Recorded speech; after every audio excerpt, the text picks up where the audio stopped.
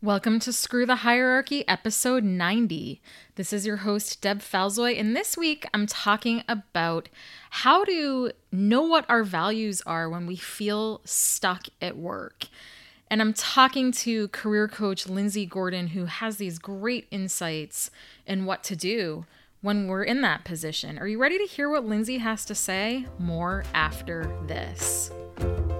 If you're a target of workplace abuse and want to break free of the grips of abusive power, you've found your place. I'm your host, Deb Falzoy, and the podcast begins now. Before I get started today, I want to talk about Patreon. I have a new Patreon account at patreon.com/screwthehierarchy, and I have a really quick survey on there about what kind of rewards you'd like. Everything from early access to episodes, to exclusive episodes, behind the scenes content, live chats, a way to interact with other listeners, access to video content, business sponsorship opportunities, you name it. So you can go to patreon.com/screwthehierarchy to fill out my quick survey, and we can get started with giving you more content that you want. Okay. So what's going on when we feel stuck at work? What are we lacking when that happens?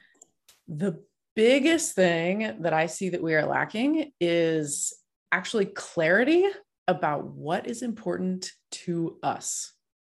And this happens for a number of reasons, but one of the biggest reasons is that there's so much noise, external pressure, thoughts about what we should want to do in our career, what work should mean to us. And so we have taken on all of these ideas. Like somebody recently said, I don't even know who said these things to me, but these pressures are just floating around in my head as to what I should want.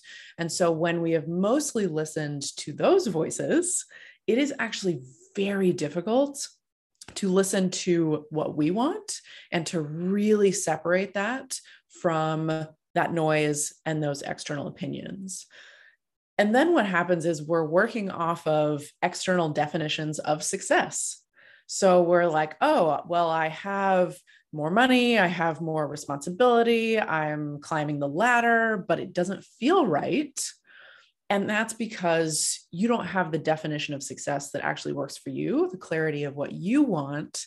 And so you're never going to be able to find fulfillment if you're using those external definitions of success. I love that. So what makes it so hard for us to do what we want in our careers? Like what makes it so hard to kind of cut through that noise that we've been Yeah. lives? I like to call it the societal soup that we are all swimming in. And, I think oftentimes we just don't realize that it's even there and that it's having a seat at the table, or it is, driving the bus, driving the decisions. And, somebody recently was brought to tears when she shared that, like, she just wants to let herself want what she wants. And I don't think that the world is set up for us to listen to ourselves, for us to opt out of the pressures and ideas that people have about what work should be for us. And then I think we always have to talk about the systemic barriers that exist in the workplace. So when we say, oh, just do what's right for you at work or figure out what you want, that's only a piece of the puzzle, because there is so much sexism, racism, ageism, whatever it is. And so many people are not really set up to be supported in the workplace to actually do what works for them. So I think we need to balance both of those. We need to learn how to listen to ourselves and learn how to really decipher what is right for us. And then we also need to be very clear about these systems and both working on them, but also finding our agency within them to do as much as possible what is right for us, but having that realistic view as well. And so how do we make these career decisions that we know we'll be happy with? Like how do we do that work? Yeah. So the reason I talk about being a career coach for analytically minded people is because I have an engineering degree, which is quite unusual in the space. So the way that I think about helping people make decisions that they are going to be incredibly happy with is a very like practical, structured way to think about it. So I basically help people build a very tailored framework of what is right for me. And then once they have that framework, it's basically a cheat sheet to look at any opportunities and to say, okay, how does this opportunity stack up to the things that I know that I need in a job? And from my perspective, the things that it's really important to know, number one is values. So, what is really important to you in life, and how does work fit into that? Because oftentimes we're doing the opposite of trying to fit life into work. But I think it's great to actually start with what is important to me in life? How does work fit into that? I think knowing about your strengths is really important, knowing your unique value, what you bring to the work.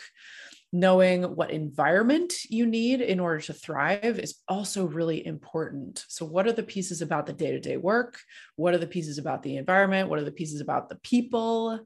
And once we have all of those clear, then we can kind of assess based on that framework. And I think the other piece that is important is there's never going to be a job that is like the perfect job in every aspect, the dream job. We love to talk about that. But I think there are always going to be trade-offs. And so I think one of the important parts of making a decision you're going to be happy with is knowing those trade-offs as soon as you go in. So if you have this checklist and you say, okay, I know that 4 out of 5 of my top values are really going to be honored and prioritized in this work. I am actively choosing it despite knowing that that fifth value is going to be a trade-off. So I'm going to look for opportunities to fulfill that elsewhere, maybe to find new ways to add it in. But I think if you feel like you have the agency, if you go into it eyes wide open, know what trade-offs you're choosing, that makes such a difference for feeling like you are going to be happy with that choice.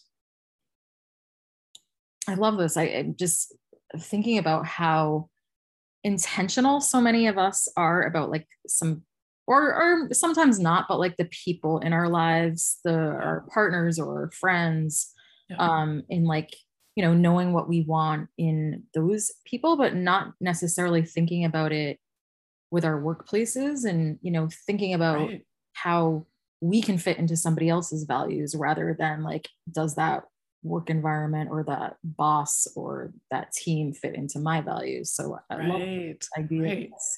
Yeah.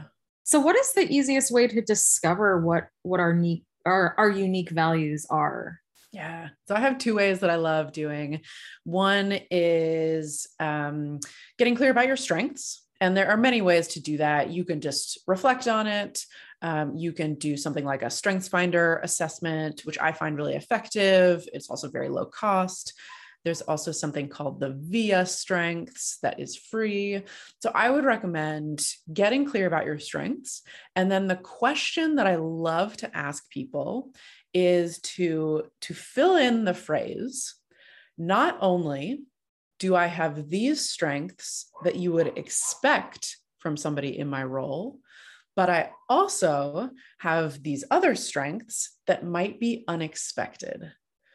And so I like thinking about, as you look around to other people who are doing your role, what is really unique about you? What are the ways that you show up differently? What are the ways that your brain works differently? To start to talk about what sets you apart from other people around you. So that's my favorite question. Another way that clients really love doing it is to ask their colleagues, because sometimes we don't really have a good feeling of how other people perceive us, what they think are our strengths. And people are often really nervous to do this. They're like, can I really just ask people like, oh my gosh, what are they going to say? But everybody loves the experience of getting some feedback. And you can just ask, a couple of questions. What do you think I'm best at? What do you see as my unique value? And you can also offer to do it for the person too, so that it feels like a really nice way to connect and offer feedback. So either one of those ways is a really great way to just start thinking about what is unique about what you bring to the workplace. And then once we have sort of that all clear in our heads, how do we relieve the pressure that we place on our jobs? Yeah. We put so much pressure on our jobs, and it is amazing what can happen when we relieve that. And like if you just take that action, you can find so much more space for, okay, what really is this job to me? One of the things that's important, I think, is understanding what work means to you. So for some people, work is going to be the source of their purpose, maybe their passion, their meaning in life. They are really excited to contribute to the world through their work. And if that's the case, awesome. I want you to claim that. I want you to make decisions in line with that and just know that that is important to you. On the flip side, there are also people who they are not going to get that from work. It's not going to be the place where they have their passion and purpose and meaning. And I also want you to claim that and to know that about yourself so that you can relieve yourself from, oh my gosh, my work needs to be everything. Like maybe I should be striving harder, but I don't really want to. I have things in life that I'm really dedicated to. So I think if you can be really clear about which side of the fence you are of that. And one of the easiest ways to do that is to look up the definition of a good enough job. And it comes from the book Refuse to Choose by Barbara Sher. And if you can read that definition, this is something I do with my clients, read that definition and just see how your body feels as to like, are you going for a good enough job? And if that feels awesome to you, great. Let's make choices in line with that. And if not, let's look for something more than that. I think that's one of the best ways to just see what you want out of your job. And then there's also a great way that clients can kind of zoom out and look at the full picture. Because sometimes what I find is that we get hyper focused on the negative sides of our job. And we're like, well, the job isn't being everything to me. I expect it to give me all of my happiness and connection and all of these things. But if you can zoom out a little bit, sometimes you can see, oh yeah, I'm really hyper focused on these couple of negative pieces. But really, when I think about it overall, there are some better things than I give it credit for. So just a couple of ways to think about giving yourself a little bit of that relief and just seeing if you are asking your job to be everything to you, kind of like, we can't do with partners too, right? We can't have our partner be absolutely everything to us. We can't have our job be absolutely everything to us. So understanding what we really need out of the job is a really helpful way to think about that. Yeah, that speaks so much too to like just the balance yeah we need in life of, just not putting the pressure of our like own happiness on just one aspect of our lives. So in the space with targets of workplace abuse, I talk a lot about like putting your health first. And so I'm really curious about your insight that a boring job might work for us. And I'm curious as to why a boring job might work for us. Yeah. When I first started saying this, somebody from Business Insider actually reached out to me and she was like, what are you saying? I need to write an article on this. Like, are we allowed to be saying this? And I have found that it is such a polarizing viewpoint, which is fascinating. For some people, they're like, oh my gosh, we cannot have people be bored in their jobs. This is going to result in a workplace that is, not engaged and all this stuff. And then there are other people who are like, oh my gosh, thank goodness, this really works for me. And what I find is that there can be all kinds of upsides to a boring job. And I'll give you one example from a client who came to me, and she was a lawyer and she was making really good money, but she was kind of underutilized. And she was like, yeah, I'm not really that challenged at work. I'm not using 100% of my brain. And everybody around me is saying, you should be in a different job that really fully utilizes you. You know, I want you to be challenged. It's clear that you're bored in this job. And so she was like, okay, maybe I should listen to everybody else in my life and make a change. What we ended up finding is that one of her top values was financial stability and being able to spend time with her young family. And identifying that as the most important thing in her life, she was able to see, oh no, this is a perfect job for me because I'm getting that financial stability and I am also getting extra mental time and space to be able to spend with my family. So she's still doing a great job at work, but she's able to do things outside of work that really align with what's important to her. Another client was doing a job that she also felt was boring to some extent. And it was allowing her to, she was taking Russian classes. She was working on writing a novel, which were really important parts of her life. So I think there can be this balance between, you know, work doesn't need to be everything to me. It's okay if it's boring. And then I get to do other things that are really valuable in my life. So it's always fun for me to like tell people that they're allowed to have a boring job and to see the relief and the excitement of like, okay, I do not need to have everything come from my job. It's okay if it's not the most exciting, the most challenging, the most, you know, whatever it is. So I love setting people free with this idea. Yeah, I like that twist on, I mean, we talk a lot or I talk a lot, I should say, about like finding your purpose, and even like taking a job that might be a short-term sort of like a mental health relief job. But I love the idea of like extending that to just like your whole life and considering that like maybe you don't have to find your purpose with your work, and it's supporting your purpose outside of work and like your life in general. Yeah. And I love too that it can happen in different phases.